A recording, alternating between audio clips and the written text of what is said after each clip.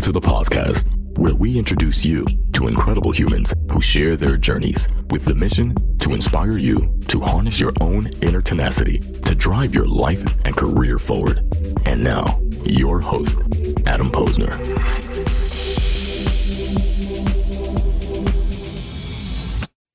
Hey everybody, what is happening? It is Adam Posner here. I am host of the podcast and founder of NHP Talent Group.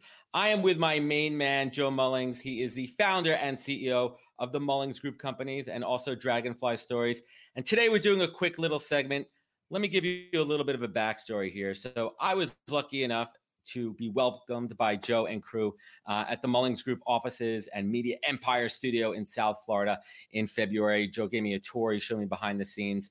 And I spoke about it before. I mean, that lit my fire. That inspired me on so many different levels.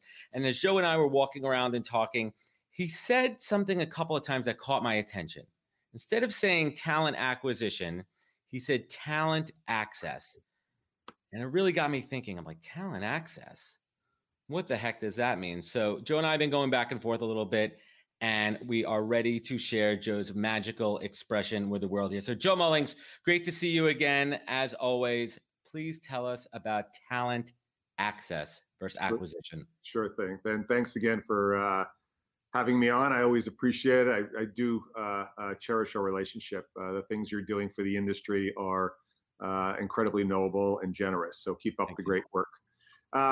Yeah, so, acquisition is not incorrect, but it's less than ideal. And acquisition to me always has inferred a one-way street.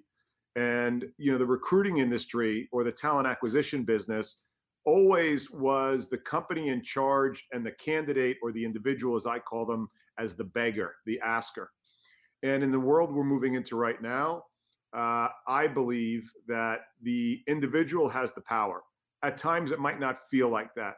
But talent access is a two-way street now. It means you're still giving the company access to talent, but now what you're doing is, in the world of employment today, organizations need to build an awareness and attention campaign around their initiatives, their goals, their desires. And they've got to create access to the candidates who now have a choice. It might not feel like that in the middle of this pandemic, but trust me, you are stronger and more valuable than you believe, or the industry has designed in the past to brainwash you. If you are a talented individual in your respective area, they should be providing access and insight and a clear line of sight to who they are, what they're about. And so that's why we spend so much time on building brand around our clients, because we want them to have access to the individuals to be able to look behind the scenes and see what they're doing. Acquisition also infers that there's an owner and a person to be bought. No way, Jose. Never.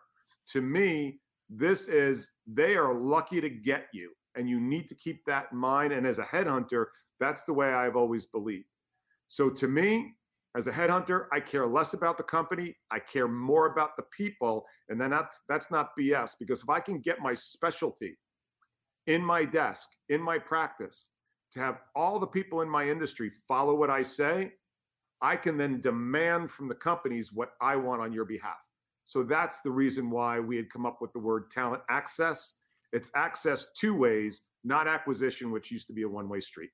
That's incredible. I mean, that's really changing the mindset, the paradigm of the whole relationship between client, candidate, and recruiter. And for everyone that's out there, whatever side of the equation that you're on, if you're either a hiring manager, you're a candidate, you're a client, you're an external recruiter, you're an internal recruiter, I want you to think about what Joe said here.